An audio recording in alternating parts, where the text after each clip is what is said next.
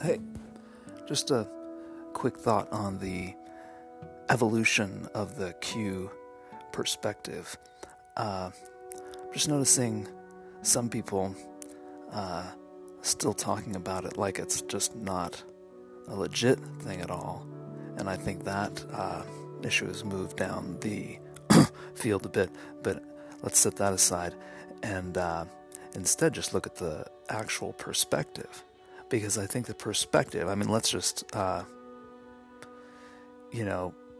just say it's a LARP. Like, the perspective of this group of people that's put this stuff together has only grown more and more true.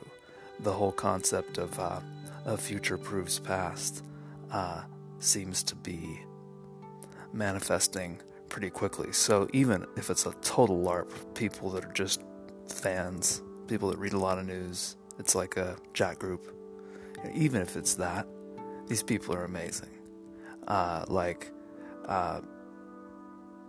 This chat group itself is a story, if that's true. This secret chat group that's creating all this stuff, you cannot just blow off the perspective as a worthless, cryptic bunch of hoo-ha just to make a bunch of religious nutcases happy. That's just not what's going on. So I'd like to find places that are digging down a little bit more and kind of getting the conspiracy theory word kind of redefined and re-understood. So that's all. Just a quick bullet point out from the Midnight Show. Green Pill 1, 50KFD. Talk to you later.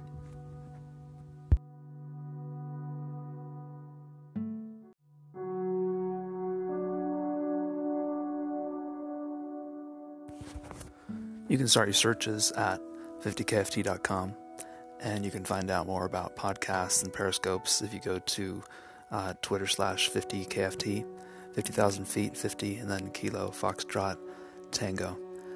See you around.